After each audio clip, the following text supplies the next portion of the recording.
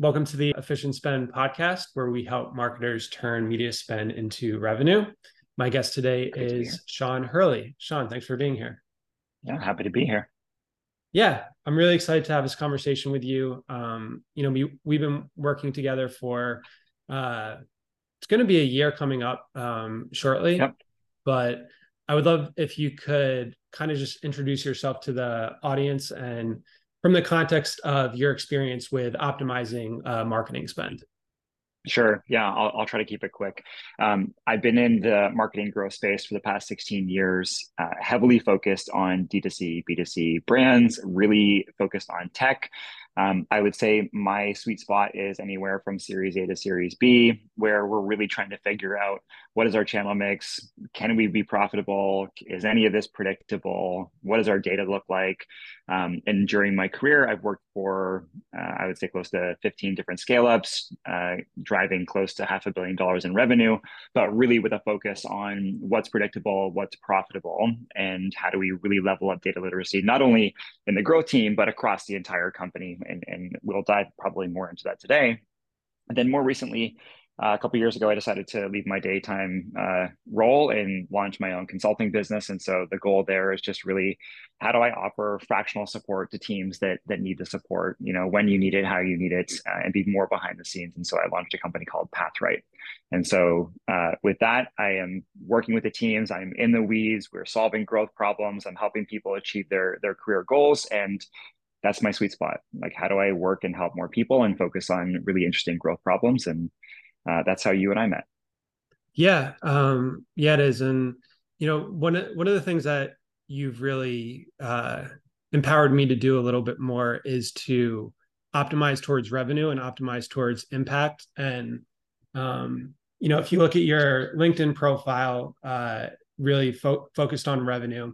The idea that I have with efficient spend is this growth loop of turning media spend into revenue that then gets reinvested into media spend, and that's how you scale and that's how you create compounding returns. Mm-hmm. I want to ask you, why revenue? Why revenue as a North Star?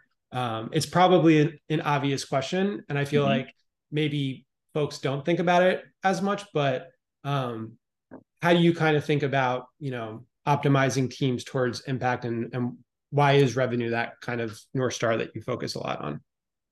Yeah, I think there's like a couple of things. I think for, what do people understand? Most people will understand revenue. If they see revenue growth, they'll understand that. And I think that's an easier way to communicate, where I focused, the impact I've had. But if you dig deeper into my experience, my entire focus is how do I create a diversified channel mix? Revenue growth is great.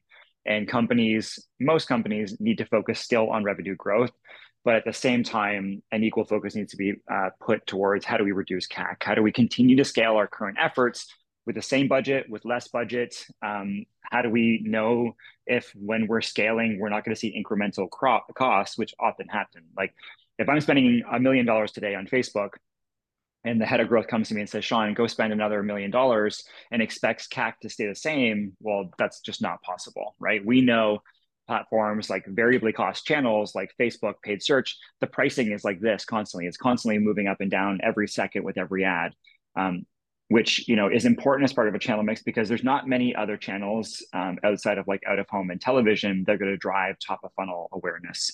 But for me, the focus is really how do I create a marketing channel mix where no one channel owns more than 30% of your revenue. And the reason why I do this is because it creates more defensibility, number one, so that if one channel decides to, bomb, like let's look at like when they did the iOS update. Mm-hmm. Okay, well, all these companies that were relying on Facebook to drive 90% of their revenue tanked, and they had no easy solution to move that revenue to another channel. For companies that have built a diverse channel mix, it only really impacted 20, 30% of their revenue. And by that time, they were able to move the rest of that gap over to their other channels in the mix. And so the reason why I focus on that is I want to see a combination of a couple of things. I want to see how do we introduce non-paid channels like SEO, CRM, organic influencers, content? How do we bring in fixed cost channels like referral programs that have a viral coefficient to them? How do we focus on affiliates and partnerships? and then variably cost channels, because between all three of those, we can actually reduce CAC significantly. And in some cases, I've come into companies full time or fractional, and we'll see like a 70% CAC reduction simply by diversifying our revenue mix within our channels. And that's like, people are like, well, why don't we want to continue to push on Facebook if we're seeing the growth from it? It's like, you're seeing revenue growth, you're seeing top line growth, but you're not actually seeing CAC reduction.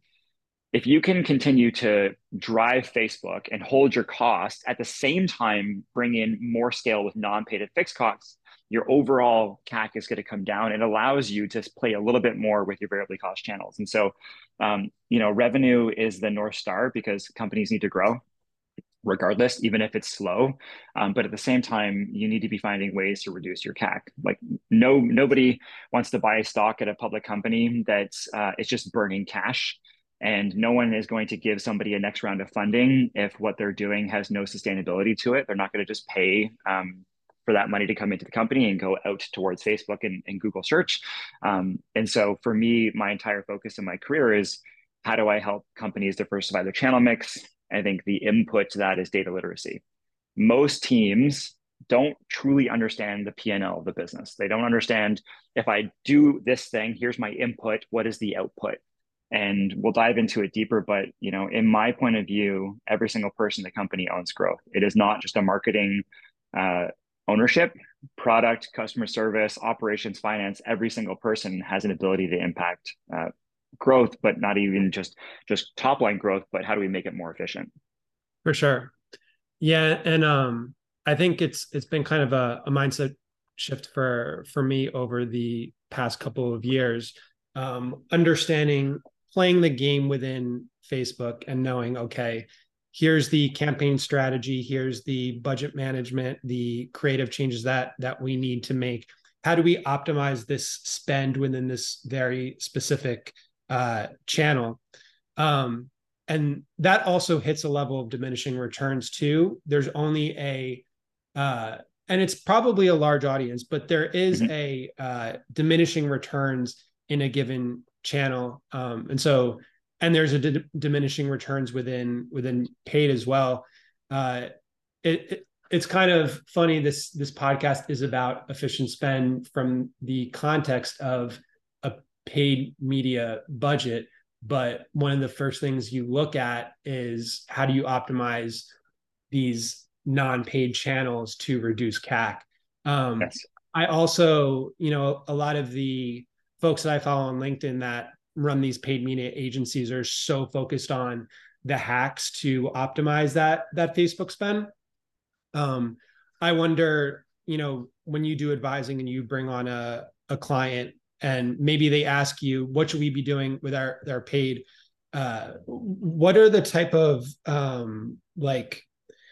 what are the sound bites, or what's the data that you're trying to glean from them to understand, are you not investing in SEO enough? Are you not investing in organic enough? Are you not investing in influencers enough? Is that like that first line of questions that you go into when you're kind of evaluating a new client that you're working with?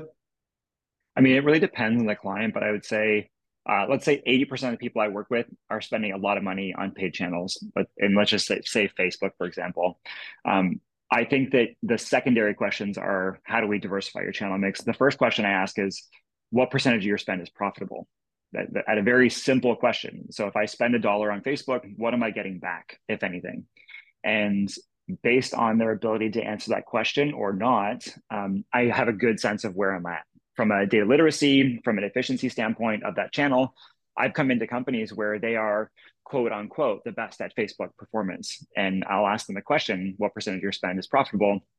And they can't answer that question. And so my second line of question is, okay, so say we broke it down into 3 different categories. Over the past, let's say 60 days, what percentage of your spend did you acquire customers at or below your CPA or your CAC target? So how many customers did you acquire that are profitable? So if we say $100 is your CPA, how many customers did you acquire for $100 or less as a percentage of your spend over 60 days? The next one is, what percent of your spend did you acquire customers at 100 or higher, which is your incremental cost to acquire a customer? You've set up, you want to spend 100. How many did you get at 101, 200, 500, 1,000? The third category is what percentage of your spend did you spend and have no conversions? The unfortunate part, and most of the time, is that percentage is often way too big. It should be about 10 to 15% because you're going to launch campaigns, they're going to fail. Ones are going to work and then stop working. But your ability to turn those off quickly is really where you're going to find more profitable spend. And what I'm trying to really isolate is in the first category, in terms of how much you have in your profitable spend, if you're acquiring customers at $40 like all day, why would you not spend more on those campaigns to max out that opportunity between $40 and 100? Because all of the conversions that exist within that period of time and within that space is profitable. On the secondary category, which is your incremental spend, I'm going to say, why are you spending money when it's already above the average cost to acquire a customer? Like this fallacy that somehow that ad that is now costing you $400 is going to come down under $100 in the next few days is unrealistic, and statistically it becomes impossible. Every dollar you spend above your average becomes harder to actually make it more profitable. And so so what percentage of your spend is profitable is the first question. Next is break down your spend so I understand how much of it's profitable, how much of it is incremental, and how much of it was just a total waste. And as much as I want to believe that the bigger the budgets are, the more efficient the spend is, it's often the other way around. Right. People that are spending like 20K a month on Facebook, they're watching every single dollar. They're ruthless with their spend. When it gets bigger and bigger, if you don't have other channels to take the pressure off of the growth targets for the marketing team, Facebook is pushed to its limits. Like it really is. And I think that's where you start to see companies move away from understanding profitable spend, and they're just giving you blended CAC. What's your average cost to acquire a customer on Facebook? Oh, well, it's $105. And the way my brain works is, okay, well, the average is 105. So how many are you converting up at like 300 or 400, and how many Right. are down at like $10, $15? And so before I even get into another channel mix, I want to stop essentially like the wasted spend, which is often, hey, we've been spending $1 million a month on Facebook, 300,000 of it, it's going into this bucket of not acquiring any customers. Let's use that more effectively. And I'm helping them basically reinvest in their channel. Like, how do you create your own budget? For You do sure. that by delivering more profitable growth. And that profitable growth, if your arrangement with a company is, hey, if you're acquiring customers at $50 on average, take that additional 50 that we were giving you for your CAC, reinvest those dollars back into your budget. And that's how you create that profitable channel. After that, I start getting into, okay, we're going to take our Facebook CAC from $100 down to 50, but our total CAC across the company is still high because our other paid channels are not as efficient. So we're going to start figuring out, when do we introduce SEO? It's going to take 6 to 12 months to ramp up. And over time, as that's ramping up, we can be reducing some of our paid efforts that are not efficient. And so it's really like depends on how they answer. I know there's a long-winded way of answering the question, but it's not really as simple as, hey, go add more channels. It's, what is the current state of your spend? Sure. Yeah. And a simple question like, what percentage of your spend is profitable? Because of privacy challenges in measurement, complexity, I don't know what that number is, but what percentage of people can answer that question right off the bat? Usually 10%, 10 to 20%. And it's because, like, even if you were to say, you know what, we don't know unique numbers, we don't have unique conversion numbers. Okay, well, then let's just be super simple and say, how many customers did you acquire yesterday and what was your average cost? How many customers did you acquire the next day? What was your average cost? And so you're getting a sense of, like, you're still able to see, okay, well, we know CAC on Tuesdays is 40% higher than CAC on Fridays. Well, okay, let's spend more money on Fridays. Let's reduce our money on the days that's not as effective. And so, I think the attribution often becomes an escape opportunity or an excuse. And I think there are always ways to, when you're digging into data, to find the answers you need. It won't be perfect. And I think that's okay. I don't think that there's anybody in a space that has this nailed down to like an absolute science and perfection. Mhm. But even if we say we're converting customers on average for this amount, I would start cutting all my ads that are now being spent above a certain percentage of that average cost. So if it's $100 is our average and there's a campaign that's at 150, often your incremental cost to acquire a customer is inflated because people let those campaigns stay on for too long. Like people aren't cutting their losses fast enough. And you and I talk about this a lot, right? It's scale your wins faster, cut your losses faster. And I think that kind of methodology is not applied often because of the pressures that are on the channel and the team. The team is like, well, it's at $180, but our other channels are driving them at $400. Let's just go with 180. And when you get into that mentality of like, well, this is better than the other thing, it just kind of starts to balloon from there. And you realize that you're wasting a lot of money. Like in most cases, I would assume that businesses now, given the current state of economy, would actually rather you not spend the money than just trying to do it because it's cheaper than the other option available to you. Well, I think there's a couple of challenges there. One is at scale, generally the size of your team does not expand at the velocity at which you scale into new channels. No. And so you have a smaller team managing more channels, more campaigns, more complexity. Mm-hmm. That's where really good systems, processes, and tools like potentially hyperscale, right, Yes. could come into play to allow you to automate some of that decision making.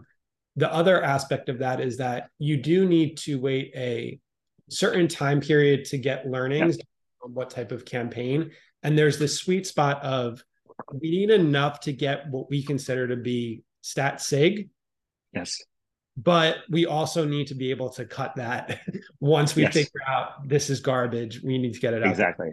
So Yeah, it's and you not see it, right? Like a stuff. you see ads get better over time, but you also see them get worse. And I think it's like, to your point, having a clear understanding of at what point do you ramp and what point do you stop is honestly the simple framework that's just not really applied to it in a lot of cases. And the reason why I focus so much on channel diversity is if, say, we are getting SEO or referral, say referrals viral coefficient, or more simply put, the percentage of people to successfully refer a friend was at zero point 0.2 or zero point 0.3, which is 20 or 30% of all your revenue at a fixed cost of, say, $25, it gives you a bit more affordability to really figure out when to scale and when to stop on your variably cost channels.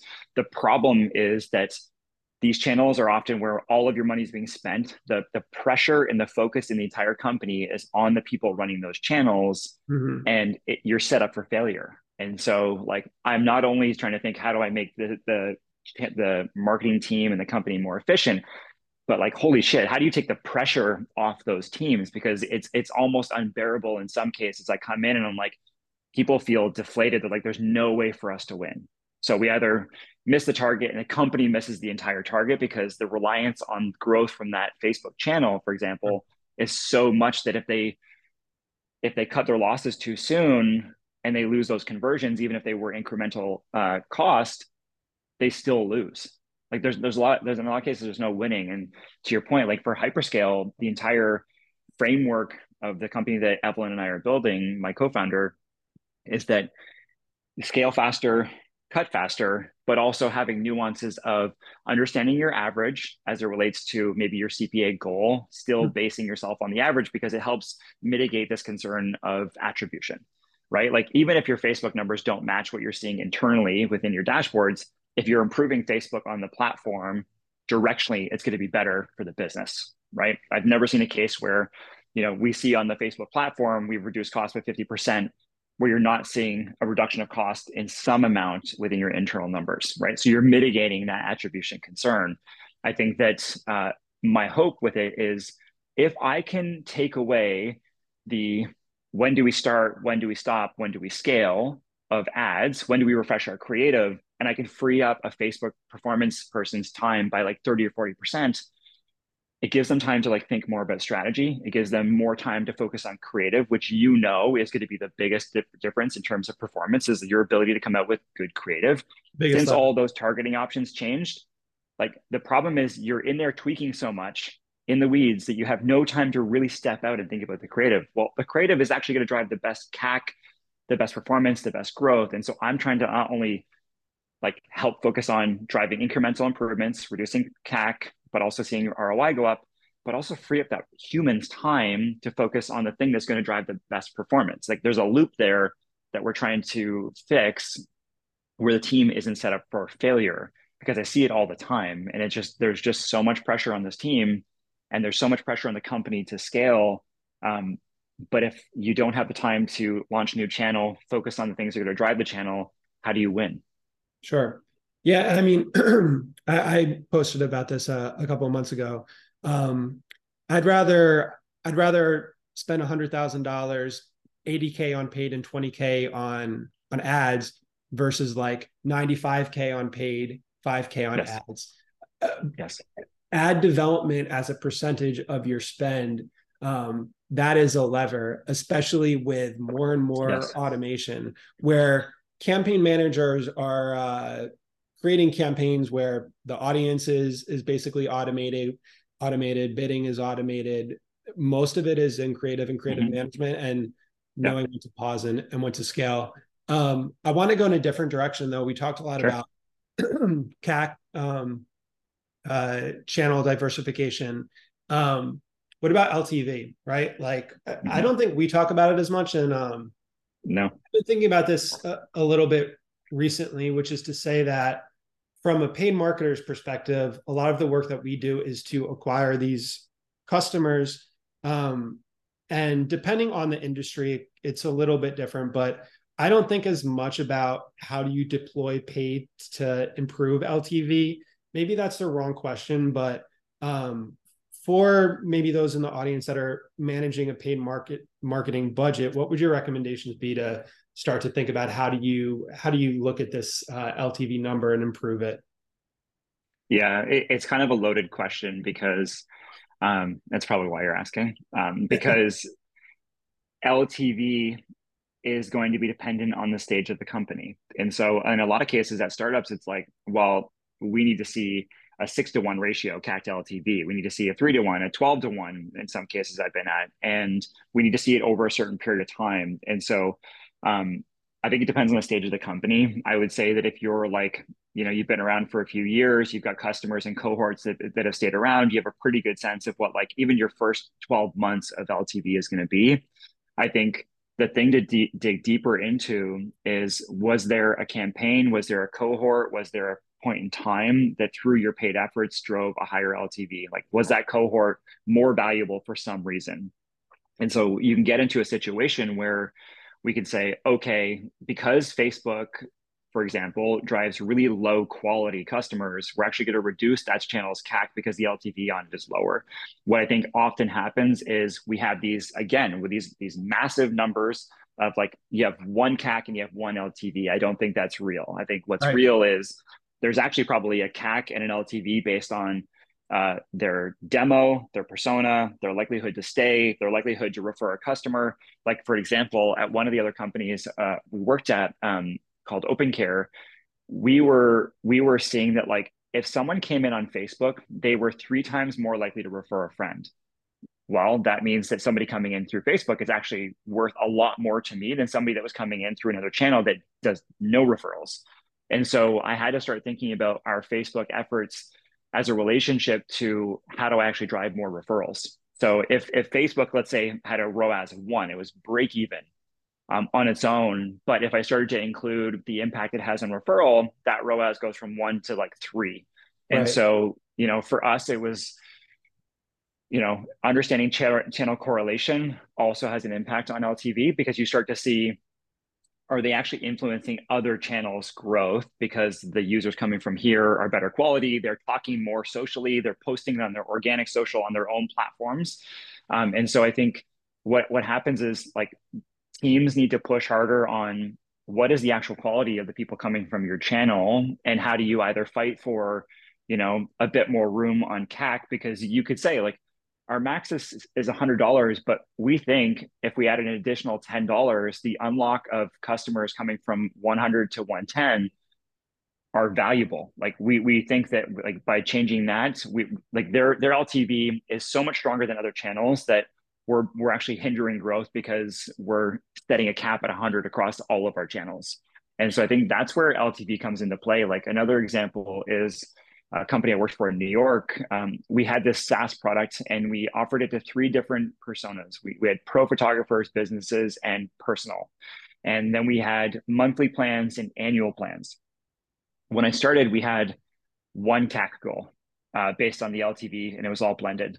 Yep. By the time I left, we had a CAC goal by persona, by monthly or annual, and by channel. And with that, we were able to really understand and drive our costs lower, but also focus on those high value customers. Because what we were doing is we were actually underspending on businesses. We were saying, oh, we're only willing to, we're, again, $100. We're only willing to spend $100 to acquire a business. Sure. But what we realized was when we started looking at the LTV, they were like 4 times more valuable than the personal, where we were spending the same amount of money to acquire personal that we were for business.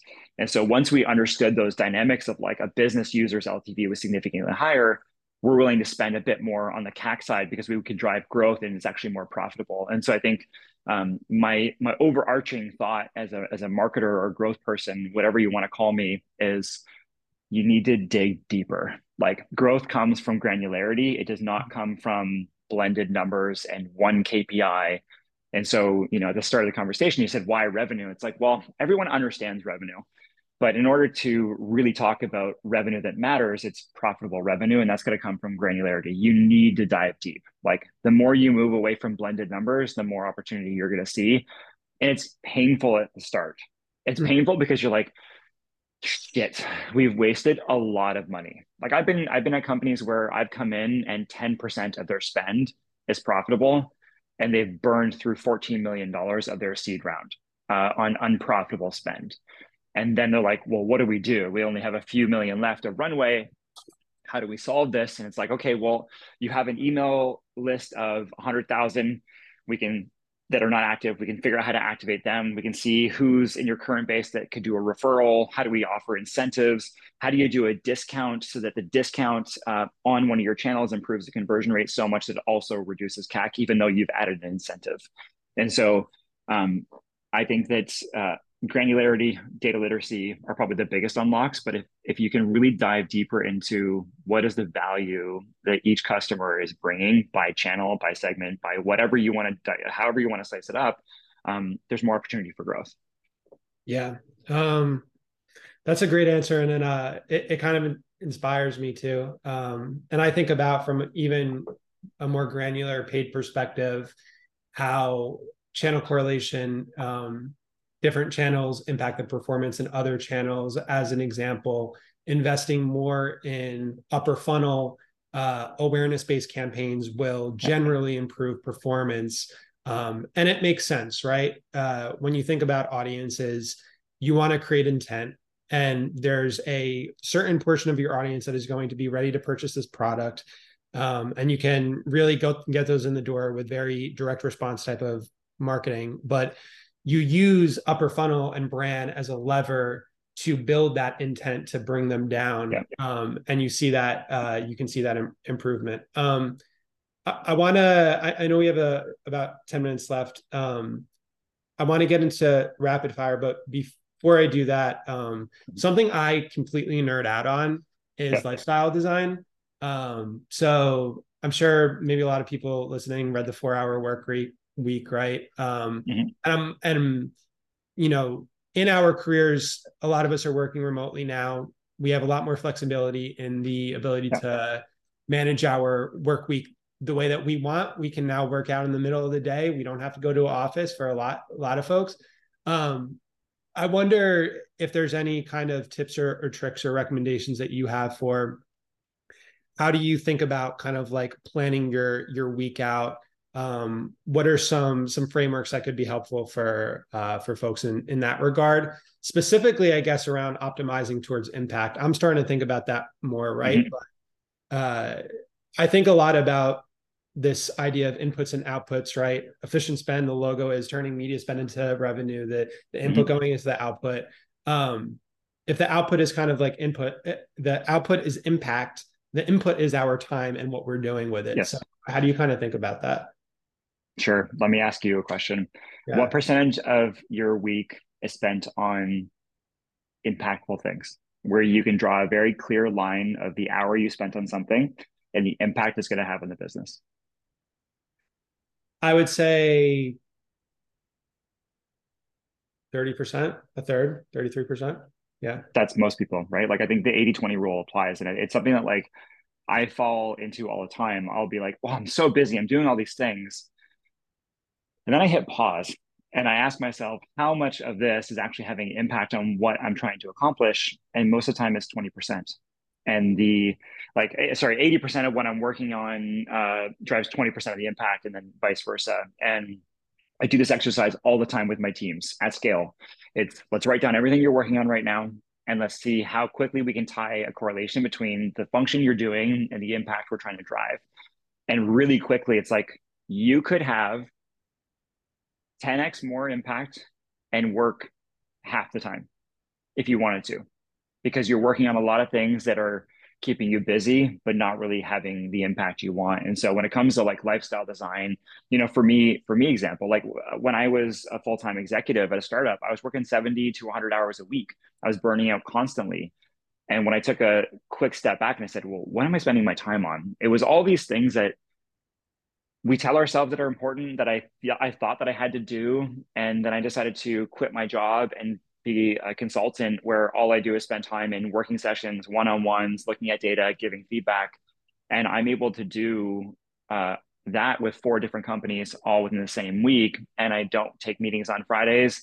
Mondays are a slower day. I do a lot of my meetings between Tuesday, Wednesday, Thursday, and the impact has been greater. And so for me, it's like I do this every single week. I look at my calendar and I say, is the thing that I have in my calendar going to drive the impact I want? If not, it doesn't need to happen. And I think the more ruthless you can get with that, the better. But I think it's important for managers and leaders to do that with their teams. The hard part is I, as the employee, think I'm doing something for Paul, my manager, that he wants me to do. And then when I ask Paul, Paul's going to say, well, why are you working on that? That's not important to me at all. But often the miscommunication creates these crazy workloads where people think they need to continue doing something or start doing something that's actually not that helpful. And so I think it's like you can do it on your own. Just ask yourself, like, where can I draw the lines easily? And then an assessment with your manager, or if you're the leader, do it with your staff. Like people spend way too much time on things that are not that important, myself included. Right. Yeah, and I feel like part of that is work, the meetings that you're in, recurring meetings, things like that. But part of it is it's funny, but like from an ROI perspective, exercise, meditation, Yes. healthy eating, good sleep, like those levers are super important as well to prevent burnout. I have never been more healthy and consistent from an energy standpoint than I have That's been since awesome. I started my fractional business. So like Fridays, I was very specific in that I don't work, I don't do calls, and I ride my bike. Like I Fridays are literally for the thing that helps me from an active meditation. I do some mindful meditation, but I find for me the best way to clear my brain or just declutter is to be on my bike, to be running, to go to the gym, getting more sleep. And so once you start cutting out all these hours that are spent on ineffective things, you actually create more balance without actually trying to create more balance. Right. People are like, well, I want to start finishing work at 4 o'clock. It's like, you could finish at 2 o'clock probably and have just as much impact as if you were to work to 6 o'clock. And so for me now, I sleep better. I have more time for my friends and family. I'm exercising more, and I have not been burnt out in 2 years. Where before I was in a cycle of every 6 months I was burning out, and I had no life. I wasn't available to my friends and family. I felt like I was just kind of like on this hamster wheel, and you never feel better.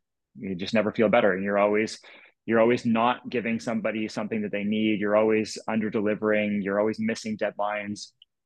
There was like no way to win until I got a lot more ruthless with my time. A simple exercise. I said, what am I good at and what am I not good at? I wrote down everything I'm doing and I put a check or an X next to what I was good at and what I wasn't. Everything that I wasn't good at or didn't want to spend my time on, I stopped doing. And that list of like what I'm good at was very small. but has the highest impact. And again, it comes down to that 80-20. And I think if people optimize for what are they really good at, what gives them energy, it's typically going to be the things that give them the most impact in their life and in their career, whether it's at work or fitness or health or spending time with family. Um, you have to be way more intentional. It is not going to happen. Your employer is not going to do it for you. Your manager is not going to do it for you. Your partner is not going to do it for you.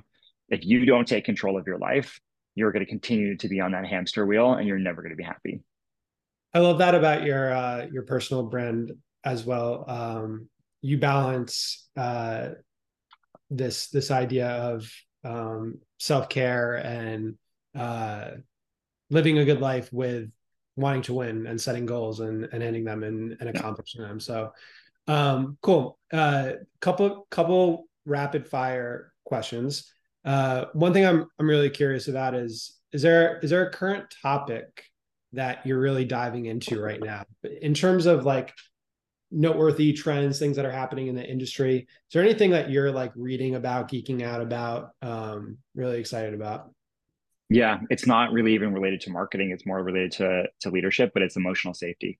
I think that like a lot of constraints that come from employees being effective, having open lines of communication comes from emotional safety. And so I'm reading and I'm asking a lot of questions about this topic because I think if we can create more safe environments for employees to try, fail, learn, the growth potential, not only for their career path, but for the company as an end result becomes pretty significant. So emotional safety and workplace safety is really important to me.